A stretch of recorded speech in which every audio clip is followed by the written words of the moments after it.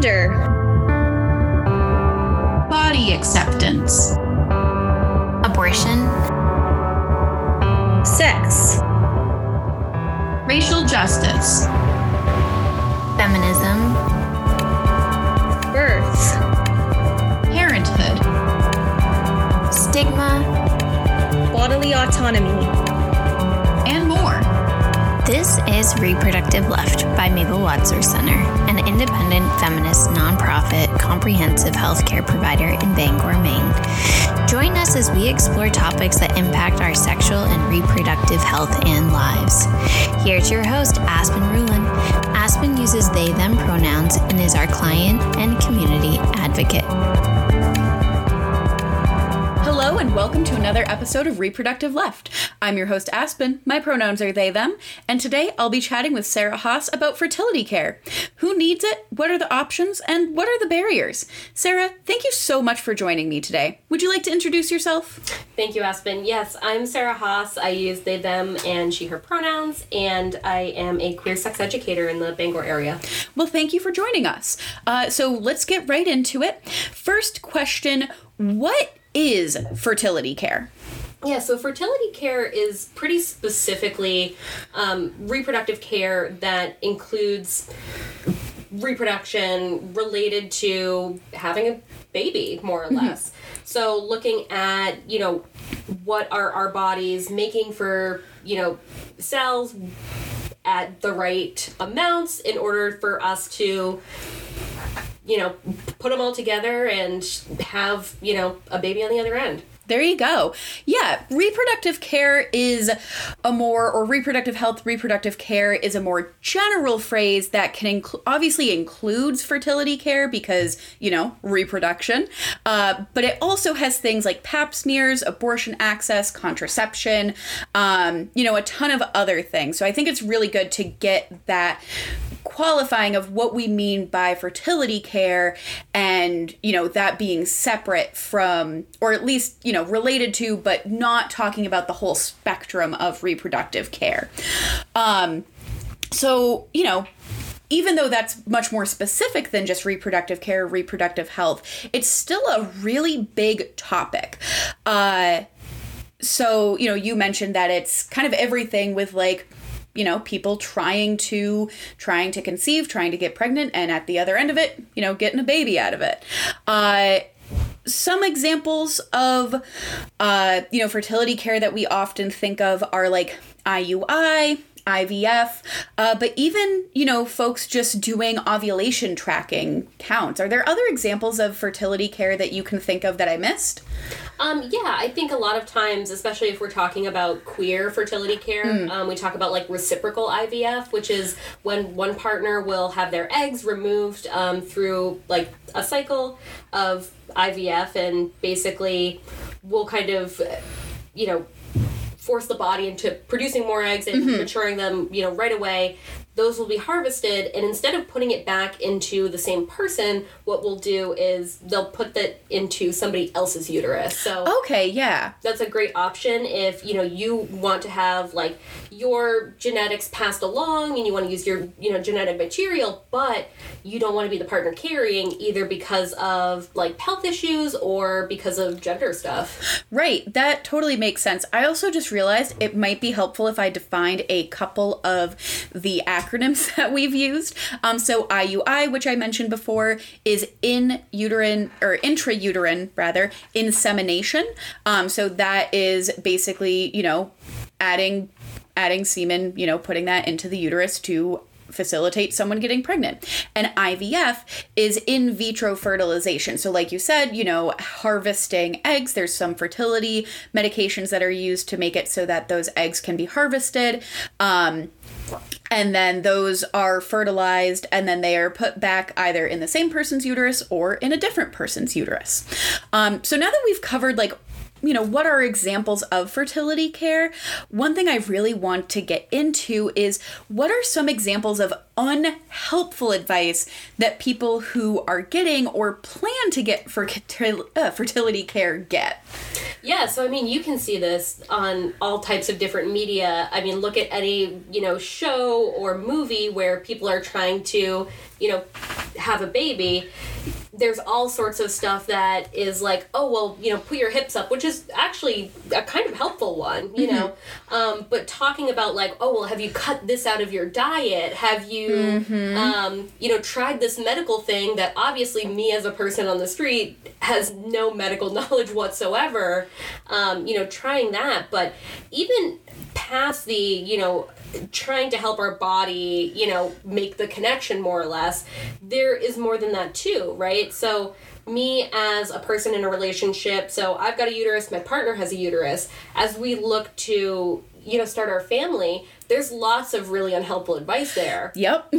So, yeah. Like, you know, not to get too into it, but, you know, elevating your hips isn't really gonna make a big difference in your situation. Absolutely. And I think also even that's such a good example of like, someone might have good advice, but if you don't ask for it and they're giving it unsolicited, that's not helpful. Like if you know, if you have a couple where like one of them is sperm producing and one of them has a uterus and they're, you know, trying to get pregnant and they bring it up to their healthcare provider or they bring it up to friends of theirs who have conceived and carried pregnancies, it's one thing to say it there. It's another thing to be at Thanksgiving dinner and your grandmother's like, well, have you tried elevating your hips? That's a very different vibe. I know you mentioned stuff with like, oh, cut out this thing from your diet or take this medication. Honestly, I have been scrolling online a lot and I've seen people bring up stuff around that, people trying to really take advantage of people struggling with their fertility to sell some sort of, you know, basically snake oil or just some sort of like pyramid scheme product that like, oh, this will absolutely fix it. And here's the frustrating part about that too, is that whenever we offer that unsolicited advice, there is almost like this is the magic cure, and you're not just trying hard enough to get pregnant, and if you try this thing, if you try just a little harder, it's going to magically happen.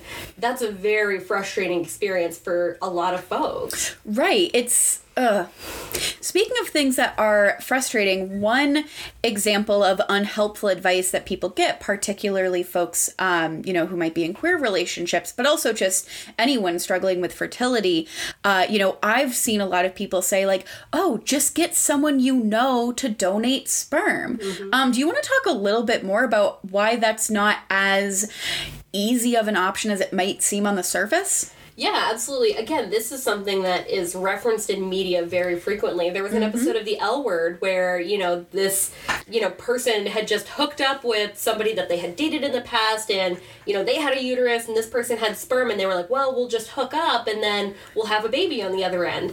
Now, the issue with that and the issue with what we'd call like a known donor situation is it is not so clear and cut and dry when it comes to legality. So if we're looking at, you are trying to get pregnant and you and your partner just don't have the, genetic material needed, right?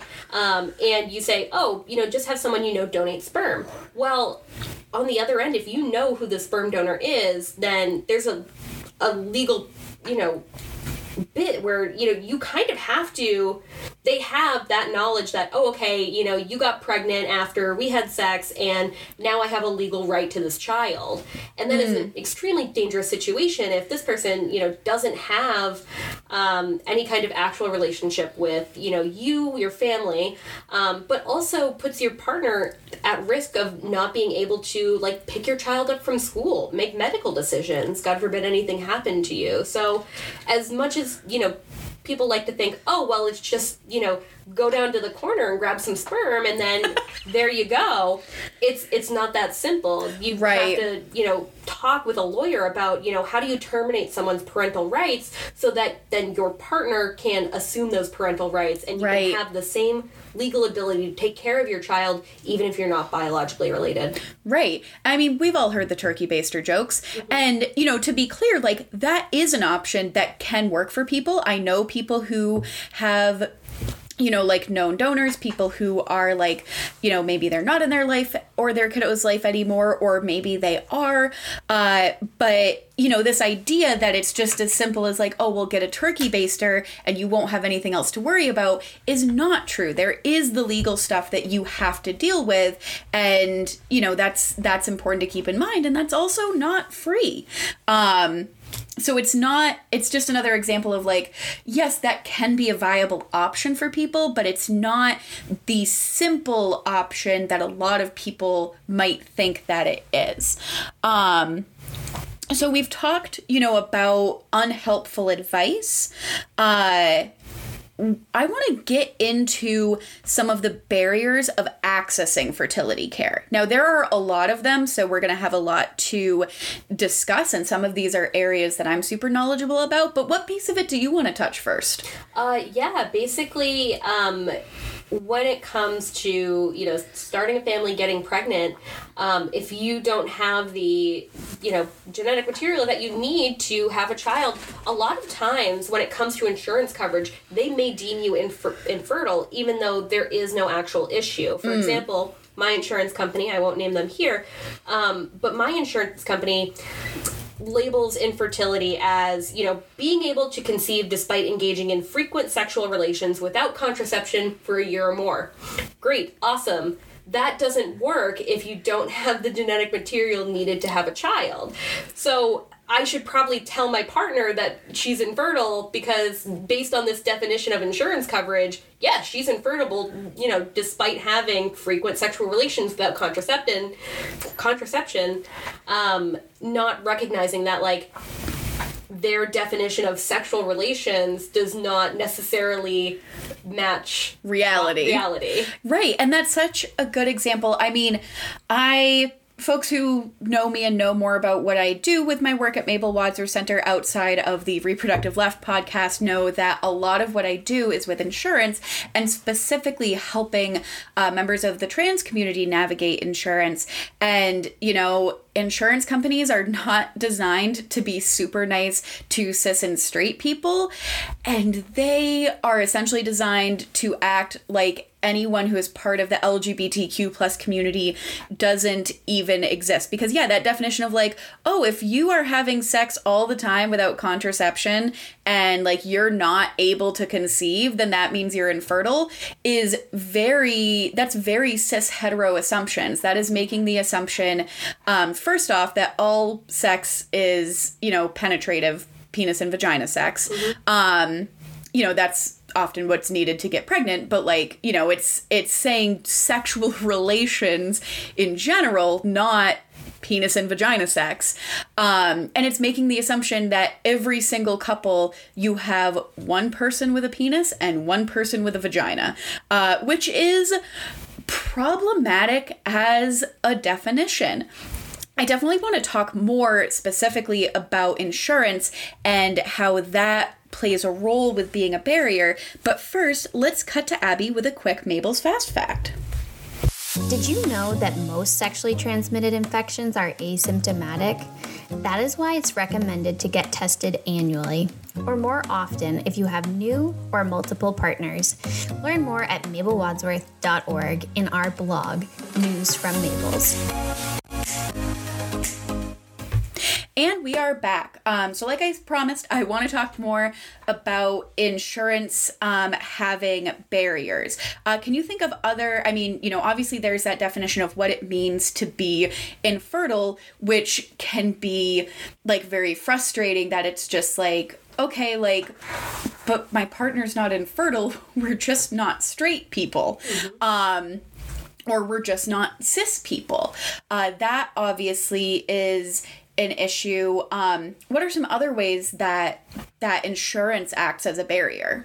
Yeah, so a lot of it with insurance, even if we could get, that kind of care, because it's so tied into our medical system, right? And our medical system being, if you come in, we are going to, try to run these things to diagnose you with a thing, and is not necessarily always aimed at wellness, right? It's aimed at treating disease, not necessarily wellness.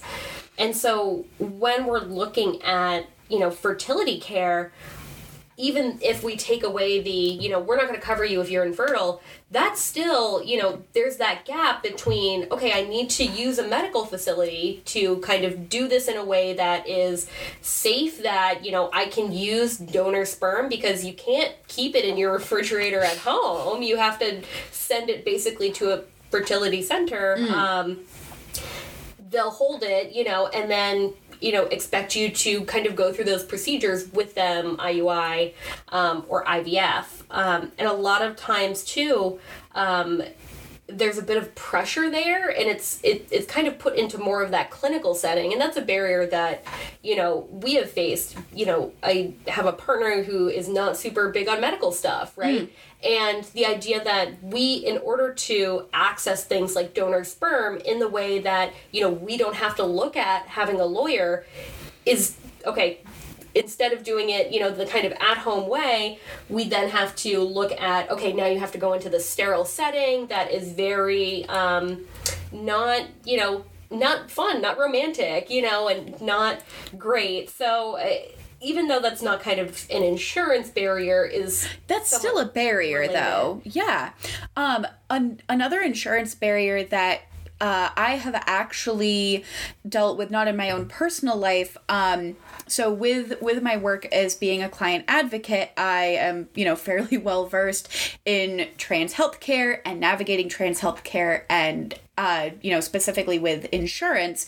And not too long ago, I actually had someone who also does insurance navigation reach out to me, because they had this couple that they were working with that is a straight couple, but one of the people in this couple is a trans man. And they were like, this person who helps navigate insurance was like, their plan does cover some stuff with fertility care, but I'm so confused about how to go about this, because there is no inclusion of trans people in this. And this insurance policy, I'll admit, I do not know what insurance company this is, and if I did, I probably wouldn't name them here. But this navigator was telling me how, this policy on whether or not the insurance company would cover fertility care or cover, like, even, stuff with sperm banking and IUI,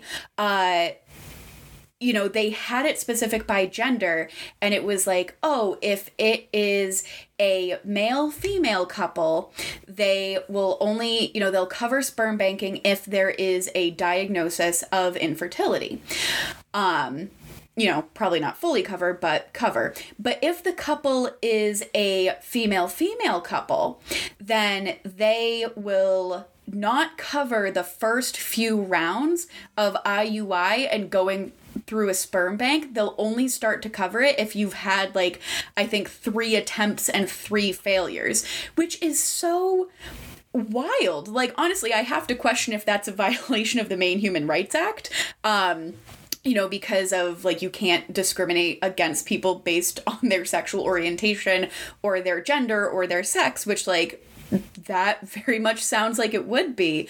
But, it was a policy that was both homophobic in that, people who are in queer relationships are, like, deprioritized, and are expected to have more of a financial burden, but also transphobic in that it just didn't even acknowledge the fact that trans people exist. And of course, one thing that comes up with trans folks and fertility care is that accessing a lot of types of gender affirming care does impact fertility. Absolutely. Yeah. As I've been looking at, what kind of gender affirming care I would want to receive, a lot of it has to do with, is this going to affect my fertility later? I have a condition known as polycystic ovarian syndrome, which also is an infertility-related condition, in that, my body does not produce hormones at the same level, and basically what it ends up being is it's very hard for my body to, like, release an egg every month, right? Fine, cool, whatever. But on top of that, I've been told, it's going to be very difficult for me to get pregnant, even if I was, cis straight, right? So that's already, kind of one, one barrier. One barrier. But looking at, you know, as I look to receive this care that is going to help affirm my gender, right? Like things like testosterone, is that going to affect that fertility so much that it pushes it from that level of it's going to be very hard to it's going to be impossible? So if thinking about that, and even outside of like surgical interventions, right? Just hormones is a huge thing that I have to think about and I have to consider. Right. You know, I am lucky in my situation with having, taken testosterone as gender affirming care. I'm someone who is child free by choice. I know that I don't want to have kids. And so that was a thing that I didn't have to consider. And, you know, anyone who is looking to get gender affirming hormone therapy, as long as they're going to like a provider who knows what they're doing, you know, is very informed of like, hey, this is a thing to consider. And so, you know, sometimes it might be suggested like, oh, you know, if you're going to start estrogen as gender affirming care, see about having sperm frozen. Or if you're going to start testosterone as gender affirming care, see about having eggs frozen. But that is not something that is covered by insurance. Absolutely I think not. Ever. I have not seen any insurance policy that covers it, at least not in this country. And that stuff is not cheap. And it's not even like it's just a one-time payment. It is like it's basically paying monthly rent to have your sperm or eggs stored in like a really fancy freezer. Because your home freezer is not going to cut it. Absolutely. And it's just so tricky because, you know, fertility care and gender affirming care can both be really important to someone. I think sometimes there's this idea that like trans people don't, or you know, regardless of how someone identifies, people who are accessing gender affirming care, you know, that they for some reason would just not have an interest in, you know, having pregnancies or having children.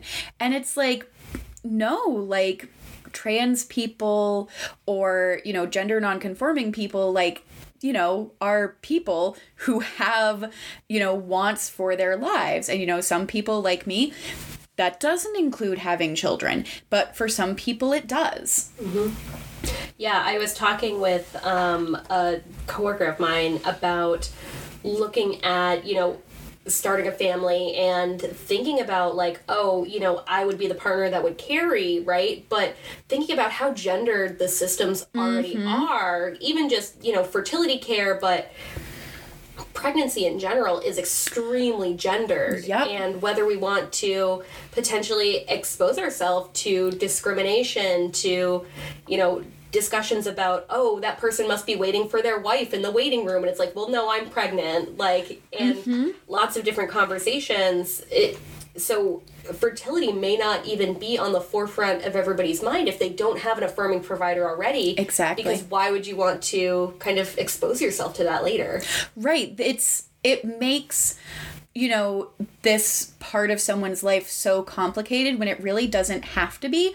You know, a big part of the education work that I do, more focused around abortion, but, you know, with reproductive health care in general, is the intersection of trans people and that. Because having body parts is not a gendered thing beyond how you might personally relate it to your gender. But, you know, the way that I see it, I'm a non-binary person. So, like, you know, I have a non-binary uterus. That's my approach because it's my body, so I'm allowed to do that. But yeah, there is something I've really noticed is there is still so much gendering in abortion, in pregnancy, in fertility care, but there is a very strong push to actually be inclusive in the language that we use. You know, it's something that I've seen come up a lot, you know, specifically with discussions around abortion, which makes sense because abortion is like a very big topic, especially with all of the nonsense in Texas. But it's you know, and it's not a new conversation. Like, I've noticed that some people have this approach, have this idea that the idea of trans people having abortions, having children, having pregnancies, getting fertility care is like new. No, it's not. It's really not. It's kind of always been a thing. We're going to take a quick break for another Mabel's Fast Fact with Abby. At Mabel Wadsworth Center, we offer sexually transmitted infection testing and treatment, including rapid HIV testing, and we prescribe PrEP. Our services are always confidential. Learn more at mabelwadsworth.org.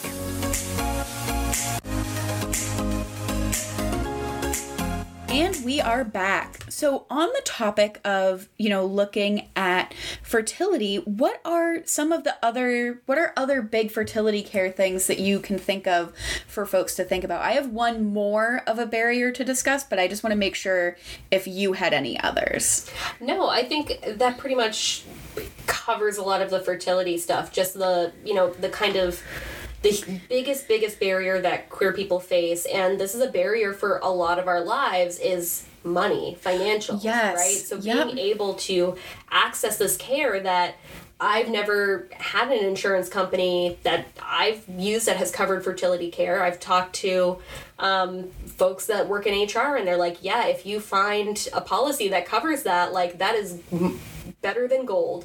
And thinking about, you know, this isn't, they aren't just covering it because it's like cheap and you can just pay for it either, right? So a typical, you know, IVF cycle costs around $10,000. Ooh, that's a lot of money. Yeah, typical IUI probably closer to only a couple $1,000s. So only. Yeah, so if we, you know, I had broken this down as, you know, we had discussions around a fertility bill that's coming up in Maine, looking at, you know, how much would it cost to get my partner pregnant versus me pregnant, right? If we have to go through hopefully just one IVF cycle, which, you know, 60% success rate, I think, costs around $10,000. Most people have to go through a couple.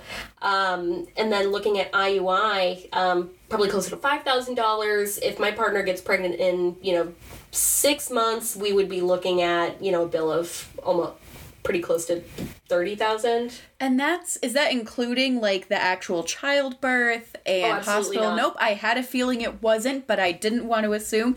You know what they say when you assume.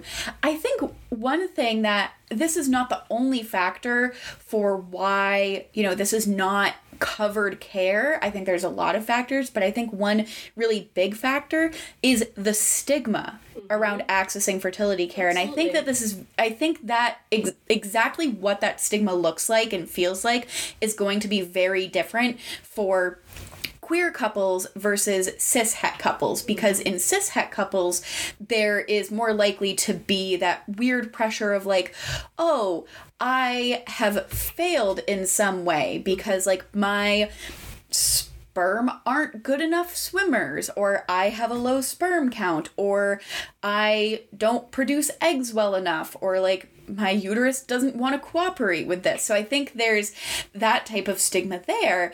And then I guess, would you like to speak to some of the unique stigma with queer folks accessing fertility care and how that might be different than what cisgender straight people experience for stigma? Yeah, I found a lot of the stigma has to do with the idea that if you're accessing fertility care, you must be snubbing the idea of like adopting or fostering kids, which is not the case whatsoever, right?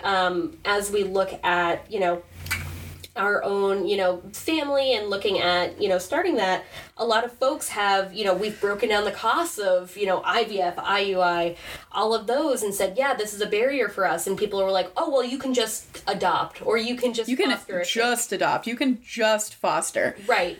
And that, the idea that there are just, you know, hundreds of thousands of kids, you know, waiting around. There are, absolutely, but that is not a free, there are tax benefits, sure, but that's not a free thing that you can just walk up to, a foster care agency and just say, hey, yes, I would like one child, right? That's not how that works. This is, it's not the dollar menu. You can't just go order a kid. Mm-hmm. And that is a thing that I've noticed, that there, even for, cis het couples looking to get fertility care, like, I have seen that there is still this, like, well, why don't you just adopt? And again, adoption is, like, a very valid form of parenting. It's not the same kind of parenting. Mm-hmm. And that's not to say, like, it can't be just as loving or just as, it's just different. It's just not the same thing. And, like, I've noticed, at least from what I've witnessed, that there is not nearly as much pressure, again, still some, but on cis-het couples accessing fertility care to, be like, oh, well, just adopt. Again, still some, but not as much. One piece of stigma that I imagine is a factor is just, stigma and discrimination for being part of the LGBTQ plus community. Yeah, absolutely. Absolutely. We are very lucky that we live in Maine, and I have a list of, fertility care providers that I know are going to be, very affirming of lawyers, but that's not the case everywhere. Right. And thinking about, even if they are affirming, even if I, go in and I'm like, hey, this is who I am, I need you to, use these pronouns for me, this is my life. Again, it's so inherently gendered because we associate, women with having eggs and uterus and, a vagina, and men with having sperm and testes and a penis, that going in is an extremely frustrating experience in that, people are going to go in and say to me, they're going to look at me and they're going to be like, that's a lesbian couple. Okay, how are you two mommies doing? And I'm like, that's not who I am. And you didn't necessarily take the time, even if you were trying to be affirming, right? That misgendering can still occur in that, I go in and people read me a certain way, even if, they're trying to be really good, Yeah. Right. And actually, I just had a thought while you were talking to backtrack a little. One thing that can also come up, because again, adoption and fostering, those are still that's still parenthood. It's just, I don't know, I guess I'll say it's just a different flavor, different approach, different venue. But, people saying just do that ignores that, like, okay, but it being different doesn't mean it's bad. It just might not be the right fit. It ignores that adoption is super expensive. There are a lot of adoptees who I've seen stuff recently kind of speaking out about how the current adoption system is really unhealthy for adoptees. Mm-hmm. So that could be a reason that someone doesn't want to adopt. And the same with fostering. The foster care system is very not cool in a lot of ways. There is still a lot of racism, particularly against Black families and Indigenous families, that's built into that. And so, some people who might not want to go that route for having children, it might not be that they think it's lesser or anything. It's that they do not feel comfortable being a part of that system. And I think that is an important factor to consider as well. Yeah, absolutely. And, part of this is not so much in, public adoption and fostering agencies, but private ones, they can discriminate based on, we want to see one mom, one dad in the house. Well, shit, I'm not supposed to swear. You can swear. I swear on the podcast all the time. Okay. Well, shit. Looking at, is this family going to be the right, fit for this child? That is so subjective, right? Mm-hmm. I don't know the criteria that is on the other end if, I'm perceived because, I'm a queer sex educator, I'm an LGBTQ plus advocate. Is that going to then come out on the other end and look like, oh, well, they're going to indoctrinate this child or, force them to be LGBTQ plus? So even outside of, we want to see one mom, one dad, there are still, those inherent, perceptions. And even, people who outside of them fostering or them adopting, members of the LGBTQ plus community are at risk of having their children taken away by the foster system for those reasons. Particularly trans folks, it doesn't happen as often as it used to, but it absolutely still happens where, you have a trans person who has a kiddo and they essentially get reported to CPS for being trans and they have their kid taken away because it's this idea of like, oh, well, this person exists as a trans person near their child and that's inherently abusive. And no, it's not. It's just reflective of, a cis-normative, heteronormative society that views being part of the LGBTQ plus community as something unnatural and as something bad.